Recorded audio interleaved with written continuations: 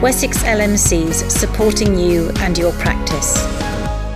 Good morning. I'm Dr. Gareth Bryant. I'm the Chief Executive of Wessex Local Medical Committees, and I'm here today with Dr. Tommy Perkins from Medics Money. So, Tommy, would you like to introduce yourself? Yeah, thanks for having us on today. So as you said, my name is Dr. Tommy Perkins, and I'm a GP partner just down the road from you, actually, in Bognor, just south of Chichester. But as well as doing that, I'm also one half of Medics Money, and the other half of Medics Money is my colleague, Dr. Ed Cantello, who's also a GP. Thanks to Boris's surprise announcement on Sunday, Ed is actually on call today whilst the rest of his team start boosting, so apologies. But Ed has a unique skill set. He's not just a GP, but he's also a chartered accountant and a chartered tax advisor. And we started Medics Money to empower doctors to make better financial decisions. And what that means is that we noticed that doctors didn't receive any financial education or little financial education, and as a result could struggle with their finances. So we set up Medics Money, and we educate doctors using our podcast, our free webinars, our free guides on our website, which help you from the very basics, like sorting out your tax code, right up to complicated things like the 1920 annual allowance compensation scheme, which the deadline is approaching for. And we also run a new to GP partnership course. Yeah, sounds like you've got a lot on. I've listened to a few of the podcasts, and they're amazingly detailed and got great content. But was there anything that particularly got you into this, Tommy? Yeah, I think like the Medics Money story probably started 14 years ago when I left med school, because I came from a working class background and I graduated with a tremendous amount of debt. And I didn't receive any financial education when I was at med school. And then I got my first paycheck and I looked at how much debt I had, and there was a pretty big mismatch. And I realized that I had a big problem. And so from there, I just sort of triggered a 14-year journey of just learning how to improve my own finances, really. And I got pretty good at it. And people started asking me for help. So I think I claimed a tax rebate on my exams and got like £1,000 back, because as you know, GP exams super expensive. Yeah. And everyone was like, oh, how can you help me? So I started helping loads of people, and it kind of got out of control. But I always wanted to be a doctor. I never planned to do something like Medics Money. So I tried to shut Medics Money down, but it just wouldn't shut down. And then when I met Ed, obviously his unique skill set as an accountant and a tax advisor and a GP, and he'd been doing exactly the same as I had, helping out his friends. And we were like, well, you know, we should help more and more people. And obviously we couldn't help everyone individually. So that's how we started Medics Money. And we help people to help themselves where they can. And if they can't help themselves, then we also have a network of the best medical specialist accountants and financial advisors in the business. And most of those you will have heard on our podcast. And yeah, we do go quite in detail on the podcast. I mean, we do more simpler episodes as well. Something for everyone, I hope. Absolutely. So how do people find the podcast? Presumably you just put it in Apple Podcasts or whatever platform you're using, and you get up with it straight away. Yeah, it ranks quite highly on Google, and we got 20,000 downloads last month, which feels really weird. A weird thing happened to me. A GP locum came to help us out at our surgery, and I did the usual, helping them settle in, make sure they knew where the coffee machine was and all the fundamental things like that.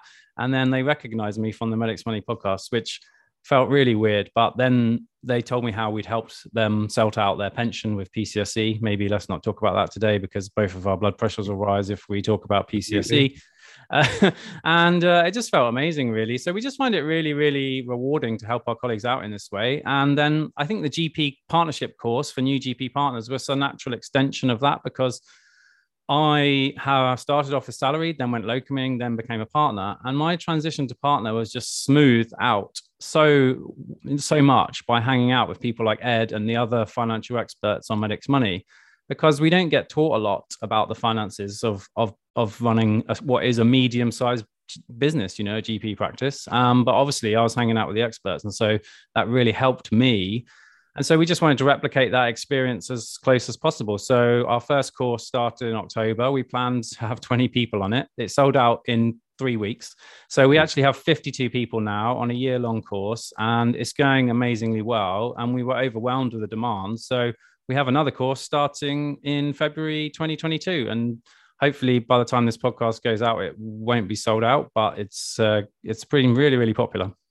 I mean, that sort of mirrors my experience as well. And I was very fortunate that when I was doing my GP training many years ago, I had a trainer who ran the business. And after 3 months of my trainee year, he said to me, "Well, I'm happy with your medicine. Now I'm going to teach you how to run a practice." And that was the best thing that ever happened to me, really, because it set me off on my particular journey around discovering the whole business side of running a practice, which I'd never really had any experience of, and I really enjoyed it. So we ran a preparing for partnership course about 3 or 4 years ago, because in doing the VTS scheme, LMC in days, I just became apparent to me that the current set of GP registrars are just not being taught those skills.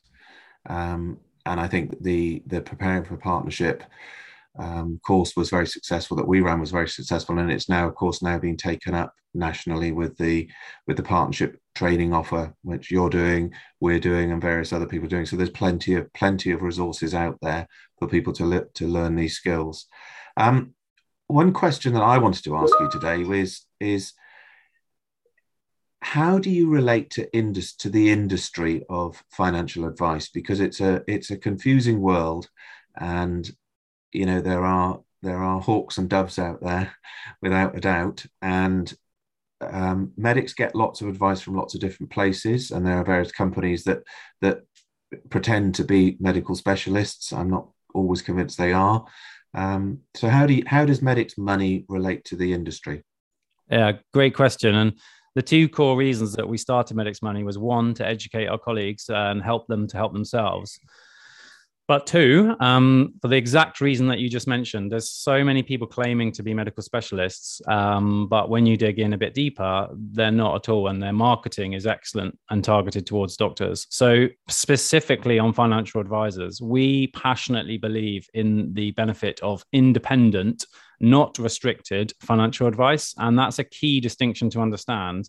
And some of the biggest people targeting doctors are restrictive financial advisors, but they don't make that clear to you, of course, because independent financial advice is the gold standard.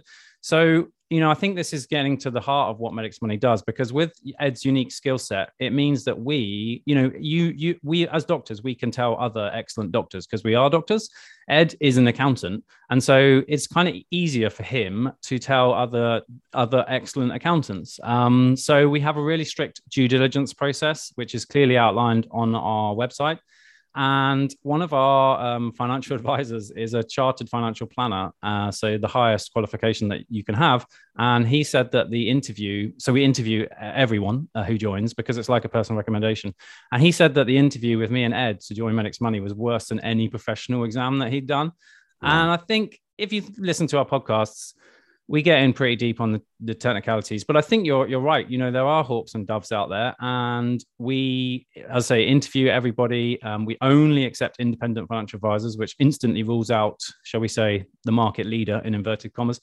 And I think as well, we've got several unique features on our website. So people leave reviews for the financial advisors, and the great thing, the worst thing about reviews online is that fake reviews, right? Because anyone can leave one. But to leave a review on Medics Money, you need to have a GMC number, and that is matched using our software. So I'm not saying we're never going to get a fake review, because it can happen, but you need a GMC number, and it needs to line up with the data on the GMC website to leave a review. So yeah, we basically addressed that issue with Medics Money. And it's been going incredibly well. We've matched over 4,000 doctors to a new independent financial advisor or specialist medical accountant now. And I think there's a real need for what we are doing for the reasons that you outlined. Yeah, that's great. I mean, I think it's really, really important that people do get some form of independent advice. I mean, I've certainly had some experiences with some of the market leaders where, I feel I've been attempted to be missold things over the years, and it's worrying that you see medical in their title and you think that they're on your side, and they're not necessarily on your side. Yeah, I think there's a lot of salespeople that are masquerading as financial advisors, and then there's actual financial advisors. A good financial advisor used at the right time when you actually need the advice can, massively enhance your personal finances. But the wrong financial advice at the wrong time, as you've alluded to, it's tricky. So yep, that's what we do to guard against that, and it's really one of the key reasons. And this was born out of my own personal experience, because I said that medical school didn't teach me anything about money, but what did happen is that at the end of the year, a salesperson masquerading as a financial advisor came to try and sell us a load of protection policies, which arguably did a medical student with no siblings and no dependents need £1 million of life insurance. No, I did not. But someone tried to sell it to me, and I was just shocked when that happened to me, because I was just really naive. And my brother is an independent financial advisor, not on Medix Money, but he doesn't meet the criteria, which is going to hurt him. No, because he's not a specialist in doctors, so why would he be on there? But he gave me the lowdown about independent and restricted after that, and I was just shocked. And I was a bit disappointed in my med school as well, because that if you go to lecture at a medical school, your credentials are thoroughly checked. They let any kind of salesperson masquerading as a financial advisor in to lecture their students about finances, which that's really disappointing, isn't it? Really disappointing. Yeah, definitely. So one of the things that we need to talk about is fees, and how Medix Money generates its income, and how it relates to the industry in terms of fee structures. Yeah, definitely. So I think transparency is something that we've been huge on for Medix Money from day one, because there is not a lot of transparency out there. And on our website from day one in the FAQs, it clearly explains how Medix Money is funded. So it's pretty straightforward, really. If an advisor wants to join Medix Money and they pass our due diligence checks, which is a vast minority of advisors that do pass those checks, then they pay us a subscription fee to join Medix Money, and then they pay us a one-off fee if a doctor uses them. And I think the key thing here is that our fees are really low, and our fees are one-off, because other people that are recommending financial services to doctors typically use a percentage ongoing fee.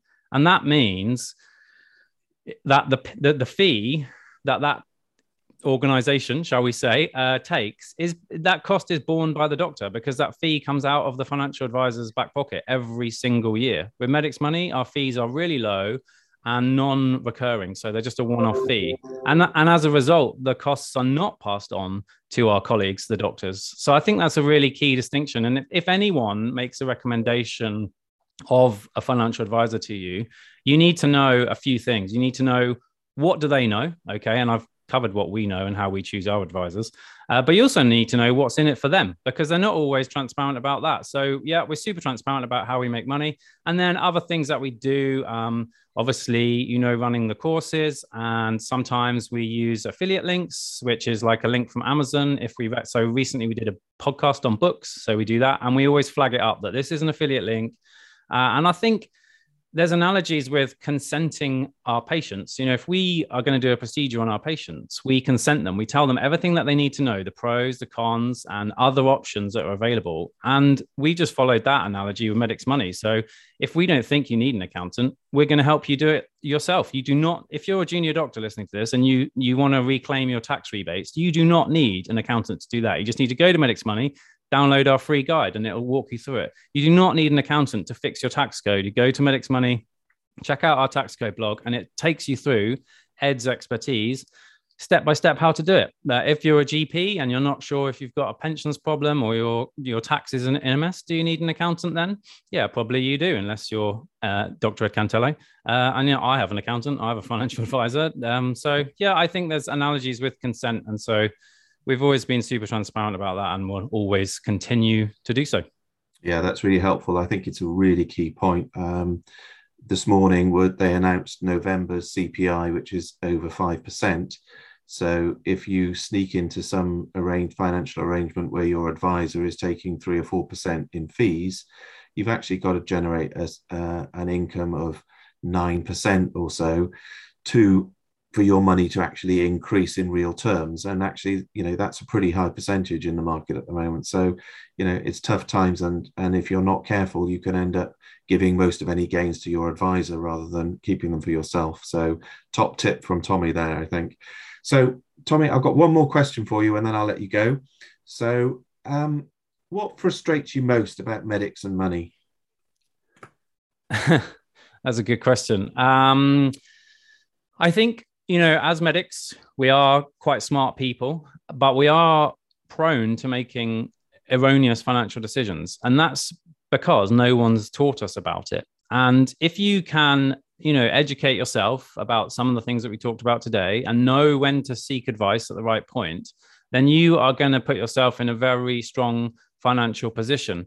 But if you don't do that and you do nothing, the default position of doing nothing is going to result in you paying too much tax, maybe not having the right insurances in place, maybe getting stung by a pensions tax charge, maybe missing out on the 1920 annual allowance compensation scheme, which the deadline's coming up and we've been banging on about for ages on Medix Money because we think there's lots of doctors missing out.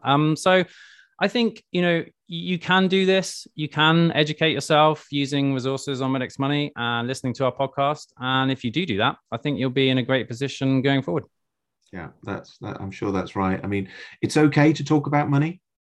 As Brits, we kind of find it all a bit uncomfortable and a bit, that almost a bit sort of grubby. But actually, it's not. It's really, really important, and it's okay to talk about money, and it's okay to get advice. And don't jump at the first thing. Make sure you get plenty of advice. Great, Tommy. Thank you very much for your time today. It's been really interesting. If you're listening to this podcast, you're obviously used to listening to podcasts. I can thoroughly recommend the Medix Money podcast. I've listened to quite a few now, and they're very interesting. Sometimes they're very detailed, as Tommy said. Sometimes they're not. I thought the one about the books was very interesting. I listened to that the other day. So Tommy, keep going with what you're doing and providing advice for our colleagues. And thanks for your time today. No, more than welcome. And my apologies for Ed not being here again, but boosting has overtaken our lives right now. And I think it will do for the next few weeks at least. Thanks, Tommy. Bye now. Wessex LMCs supporting you and your practice.